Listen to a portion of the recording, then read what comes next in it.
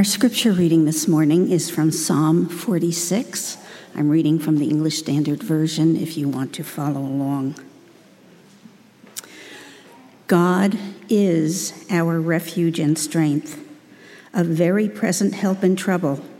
Therefore, we will not fear, though the earth gives way, though the mountains be moved into the heart of the sea, though its waters roar and foam, though the mountains tremble at its swelling. There is a river whose streams make glad the city of God, the holy habitation of the Most High. God is in the midst of her. She shall not be moved. God will help her when morning dawns. The nations rage, the kingdoms totter. He utters his voice. The earth melts. The Lord of hosts is with us. The God of Jacob is our fortress. Come, behold the works of the Lord, how he has brought desolations on the earth. He makes wars cease to the end of the earth. He breaks the bow and shatters the spear. He burns the chariots with fire. Be still and know that I am God. I will be exalted among the nations. I will be exalted in the earth. The Lord of hosts is with us. The God of Jacob is our fortress. This is the word of the Lord. The Psalms help us learn how to meditate. They help us learn how to meditate, and they help us learn how to pray. That's what they are. They're sung prayers composed thousands of years ago, and they were the product of the meditation of God's people as they struggled through whatever experiences they had to deal with in life. These are recorded, sung prayers that are the artistic result of real people struggling through real emotions across all of life's experiences. And the Holy Spirit has preserved 150 of them through history so that we can learn how to approach our God in whatever situation we're in. And so every summer we look at several Psalms. And today we're looking at the famous Psalm 46. I've looked forward to getting to this psalm and meditating on it throughout the week and then sharing what God's put on my heart with you. Psalm 46 helps us process our fears and find courage. The psalm addresses the full gamut of all the types of threats that we face in the human experience. It keeps things general. It doesn't get very specific, but if you look at all the psalm describes, you have it all, summarized in two ways: natural disasters and political ones. Ultimately, you boil all of your fears down to two categories. We're afraid of nature, and we're afraid of people. There it is. And I think the reason Psalm 46 is especially famous is because a famous hymn was inspired by it. Martin Luther's Ein feste Burg in the 1520s. A mighty fortress is our God, a bulwark never failing. That old German hymn was inspired by Psalm 46. Martin Luther lived during a tumultuous period in the politics and religion of Western Europe. Actually, Luther's entire life was a constant battle against powerful people and powerful institutions that set themselves against him, against one little man. And when he wrote this psalm later in his ministry, later in his life, it is truly a beautiful summation. When he wrote that hymn, it's a beautiful summary of Psalm 46, which opens with the words, God is our refuge and strength, a very present help in trouble. And then the psalm concludes with the Lord of hosts. In the Hebrew, the Lord Sabaoth, the Lord of armies. That's what the Lord of hosts means. The Lord of armies is with us. The God of Jacob is our fortress. One of Luther's younger contemporaries, John Calvin, wrote this about Psalm 46. Our faith is really and truly tested only when we are brought into very severe conflicts, and when even hell itself seems opened to swallow us up. You know this, fear paralyzes us, right? Fear wreaks havoc on our bowels. Sorry to be so crude, but it does. Fear makes you do crazy things. And definitely in my case, fear makes you say irrational things. Whatever you're afraid of, I want you to think about this today. Whatever you're afraid of right now in your life, or whoever you're afraid of, I want to say this to you, God intends to increase your trust in him through that very challenge. So today's message on Psalm 46 is for anybody who's afraid. That's all of us at some time or another. But specifically right now, it's for anybody who's afraid of something or someone and needs to find courage. Because the true God is our refuge in a world of natural and relational disasters. And so we're going to talk about how danger is real. Right? We're not imagining the threats that are before us. They're real. But the presence of God is just as real. And we're going to look at that. And then we're going to talk about how not only is God present in the danger, but God is supreme over it. So we're going to talk about how danger is real, but how God's presence is real. And we're going to talk about how God's supremacy is real over the chaos and the danger. Now, the danger you face, whether it's relational or natural, meaning part of the created order, whatever it is, it's real. All you've got to do is read a small handful of the Psalms to see that the Bible is not naive about the threats we face in the human experience. The Bible is very realistic throughout, but just read a few Psalms and you see it right away. There's no naivety here. Ancient people, far more than we do, lived in a constant recognition of humanity's smallness in nature. Think about it. Think about what storms and winds were like before the Industrial Revolution. Think about what droughts were like, what droughts are still like for farmers and people in the third world. Think about floods and earthquakes and volcanoes. And what does the psalmist say in verses 2 and 3 describing this? Though the earth gives way, though the mountains be moved into the heart of the sea, though its waters foam and roar. Scholars say that those words there are a metaphor for the worst case scenario in a natural disaster. Think about it. When you think of mountains, you think, well, they're always there. They're immovable. They're not going anywhere. But when you think of the sea, especially ancient people, it was a source of chaos and unpredictability.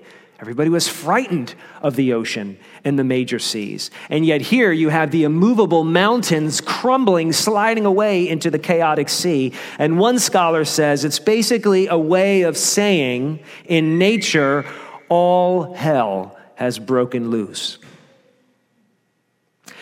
The very fact that we have storm shelters is evidence of the fact that we cannot resist the power of nature. We can't resist it. We have to retreat from it. Think about it, right? I remember years ago camping in Kansas and seeing the worst type of sign possible at the bathroom. It said, "Do not try to outrun a tornado." Because we can't, at some point you can't turn around and say, all right, it's time to face this thing. Nature is so powerful, we just have to hide from it. We have to take shelter, right? We are helpless against it. We truly are small. And our helplessness against nature is not only an external reality, but it's an internal one, isn't it? Because all hell breaking loose is something that can happen in your own body through microscopic, cancerous, mutinous cells. It can come in the form of cirrhosis. It can come in the form of mental illness. Right? So the chaos that overwhelms us is not only out there in nature, it's within us as well. Nature is powerful and insurmountable inside of us as well. But the danger is not only natural, the danger also comes in the form of nations. I mean, governments, institutions, movements, major trends that shape an entire society or the world itself. These things can make a person feel very small. As it says in verse 6, what? Not only the seas, but the nations rage. Not only the mountains, but the peoples, the kingdoms totter. Wars, revolutions crush people, don't they? And displace them and scatter them and kill people and families and entire groups of people and ethnicities. Family disputes or marital conflicts make a child feel small or invisible. The chaos depicted in Psalm 46 has literally played out in the past 2 years before us. Right? Think about it. Our nation, American society, is raging. Politically and socially, it is tottering. And in recent floods and fires, and even in Florida, collapsing buildings, and in a microscopic virus that literally delayed the progress of the entire planet and nearly 8 billion people, it has seemed as though all hell has broken loose around us. So nature dominates us, and as nations and factions battle for supremacy in society, people suffer the consequences. How realistic and relevant is this ancient song for us today, huh? But more than realistic, it's optimistic. The Bible is not pessimistic. It's realistic, but if you grow in your faith in the God of the Bible, even if you're a pessimist by nature, the progress is always toward optimism. Realism, but optimistic realism. Because what we discover in this psalm is not only is the danger very real and present and overwhelming, but God's presence is as real as the danger. God exists apart from all the chaos, and he is greater than it. He exists apart from and is over the world he created. The world is not God. God created the world. It's one of the first things that the Israelites had to understand when he rescued them as a nation of slaves in ancient Egypt. He had to explain that all the aspects of nature and creation that the Egyptians worshiped, he created all of that. He was separate from it. He was above it. It all bore witness to his presence, but he was greater than it because he was apart from it. So he exists and he is greater than the world he created.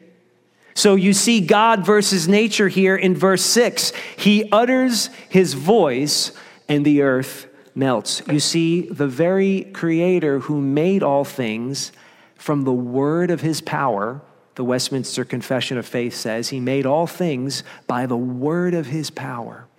Right? The same God that spoke all things into existence can speak them out of existence. He utters his voice, the earth melts.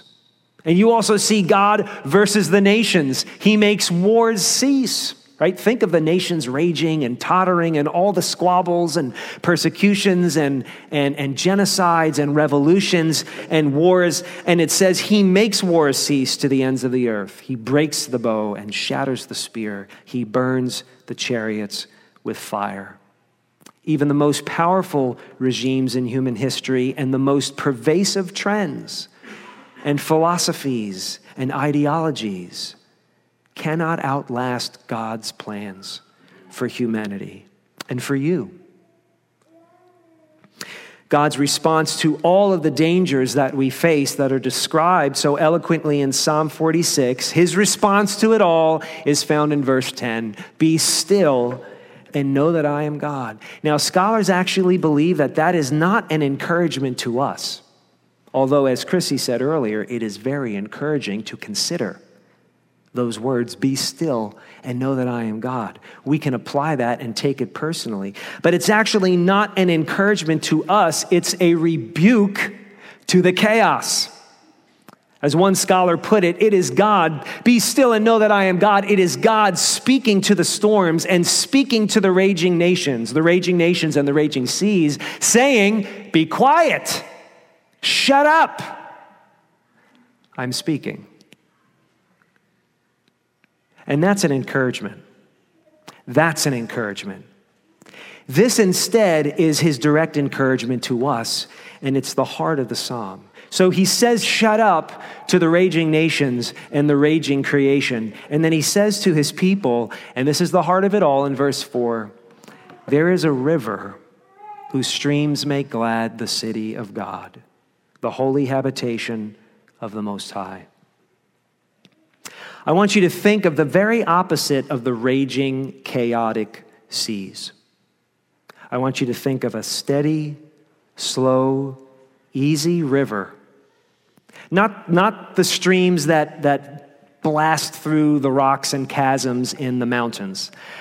Think of the slow, wide, lazy river as it approaches the ocean or the delta, okay? Think of the Nile. Think of the Euphrates. Think of the Danube or the Thames, all those great civilizations, the Mississippi that grew up out of such a slow, lazy, abundant river. I want you to think of a slow, easy river providing life and industry and flourishing to a civilization. Now, if you're familiar with ancient Israel, you know they didn't have a river like that. You know that no major river went through its capital. Jerusalem didn't have a river. It didn't have anything like that. This is figurative. When God says there is a river whose streams make glad the city of God, this is figurative. It's symbolic. He's saying, I will help her. He's saying, I am your life source.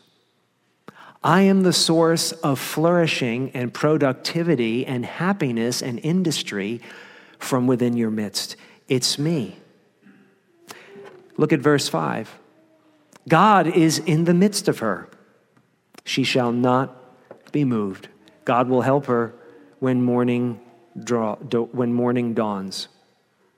See, he's saying, oh, the mountains may crumble, they may be moved, but my people will not be moved. And that is why the singer can say, all the way back in verse 2, therefore we will not fear. We won't fear. It doesn't matter what happens in nature. It doesn't matter what happens in the nations or in ours. We will not fear. For God is our refuge. The God of Jacob is our fortress. You see, God's presence with you is like a river whose streams make you glad. God's presence is the source. God's presence is the headwaters of your courage to withstand any danger, any threat, whomever you're naturally afraid of. His presence is the source of your courage. As Luther said, our helper he amid the flood of mortal ills prevailing. So I want you to think about this today and during this week. Here's something practical. Ask God for the courage to do what he wants you to do. Ask God for the courage to be the type of person he wants you to be. And so you're going to have to ask yourself, what am I afraid of? Who am I afraid of? And then ask God for courage. Sometimes we need advice. Sometimes we need counsel or even therapy, or we need to read in order to better understand what God wants us to do and who he wants us to be. And certainly, If you're a Christian, it must come out of the truth in his holy word, the Bible. But at some point, you have to be able to ask yourself and answer the question, who am I afraid of? Or what am I afraid of? God, give me the courage to be who you want me to be. Give me the courage to do what you want me to do according to what you have already said in your word. Ask him for courage this week. Have you lost yours? Have you lost your courage? This has been a couple of crazy, scary years for everybody in different ways. Have you lost your courage? Or is the thing or the person that you have always found your source of courage in no longer stable or reliable for you, or no longer living, or no longer available? Is that fortress no longer a refuge to you? Or worse, are you still blindly seeking shelter in that thing or in that person? Every tool, every type of tool or resource or every type of idea or ideology or some kind of habit that you have or process that you know works for you, or any type of tradition or individual that you have always relied upon other than him. Whatever it is, whoever it is, it's either part of nature or it's a person, right? It's either nature or people, and therefore it is susceptible to all of the chaos that you see in Psalm 46. Outside of God, anything or anyone that we find as a refuge and a fortress is ultimately not a refuge and a fortress. And when we lean on those people and those things, it's like seeking shelter from a tornado in a treehouse. It is not a refuge. But the God of this psalmist, right? The God in mind when the singer wrote the words, the God of the Bible is present in the chaos. But unlike the type of gods that humanity has invented in all of the mythologies, he is not simply in the chaos, he is above it. He is outside of it. He is greater than it. He is present in it, but he is supreme over it. And he says in verse 10 of Psalm 46, be still and know that I am God. Wait for it. Here's the rest. I will be exalted among the nations. I will be exalted in the earth. He's saying you're watching mountains slide into the sea. You're watching nations raid and peoples rage and totter. And I'm saying to you, I will be exalted in all the earth. I will be exalted among the nations. I have a plan. It's going to come to fruition, regardless of what you see. But you've been telling him for 2 years, and we've been telling him for 2 years things like, I can't leave my house because of this virus. I can't speak the truth to that person because of what they're going to do in retaliation. I can't give up on my way of doing things because I don't know any other way to do them. When all along he has said, I will be exalted among the nations. When you think about the world your grandkids are going to live in, and you're afraid for what they're going to have to face, and you're frustrated and angry now, has God not said, I will be exalted among the nations? When you're afraid of viruses and illnesses and people who just make you sick to your stomach, has God not said, I will be exalted in all the earth? And then you read the Gospels in the New Testament, and Jesus of Nazareth comes along, and he does things like in a stormy sea when his disciples think they're going to die because of the waves, and the Gospels tell us, and listen to the word, he rebuked the winds and the waves, and they were still. And then when Simon Peter's, actually he even said, peace, "Be still." And the waves stopped. And we are told when Simon Peter's mother-in-law was sick, it says in the Gospel of Luke, he rebuked the fever and it left her. And we hear of Jesus rebuking evil spirits and sicknesses from people. And we even hear of Jesus rebuking Pontius Pilate by saying, "You'd have no authority over me at all unless it was given to you from above." And then finally, at the end, when death put Jesus under, he rebuked it after 3 days. So that when the risen Jesus told his disciples in Matthew chapter 28, which we read together earlier, when Jesus said, "All authority on heaven and earth has been given unto me," they believed him. And when he said, "Therefore, go and make disciples of all nations," they did it. Because he was their courage. Jesus, the risen Jesus, who had supremacy over nature itself, was the courage that they needed in order to change the world. So, you're probably not going to change the world, but you need to change your world. You need to change your family. You need to change where you work and its environment. You need to change aspects of the nature of this church. God's put you in a neighborhood to change your neighborhood, and whatever it might be, ask God for the courage to do what he's calling you to do. Ask him for the courage to be the person he intends you to be. Because the true God is our refuge in a world of natural disasters and relational disasters. There is nothing that he has called you to do that you cannot do with the courage you need from him. Nothing. If this is the true God and he wants you to do something, do you really think you're not going to be able to do it if you don't trust him? And his parting promise, when Jesus said in Matthew 28, "I have all the authority everywhere, so go and make disciples." And then what was the last thing he said? We read it earlier. It was exactly what we needed to hear. After all of that, we still needed to hear this. "And behold, I am with you always to the very end of the age."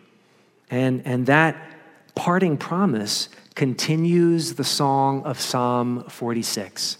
It allows us to keep singing those words. God is our refuge and strength, an ever-present help in trouble. We can keep singing those words until he comes back, because he said, "I will never leave you or forsake you." So let's live lives that sing those words. And let's find our courage in the one who is with us in the chaos and yet exists in supremacy over that chaos. Let's pray.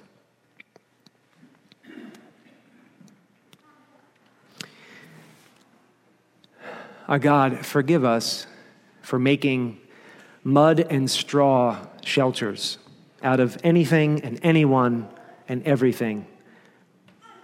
Father, we confess that in an age where we're allowed to believe in everything, some of us believe in nothing. We have slapped together makeshift shelters, and we think somehow that they're going to withstand the storms outside and inside. And I guess, Father, what we've done is we've given up on you. We have turned to other forms of protection, and we're sorry.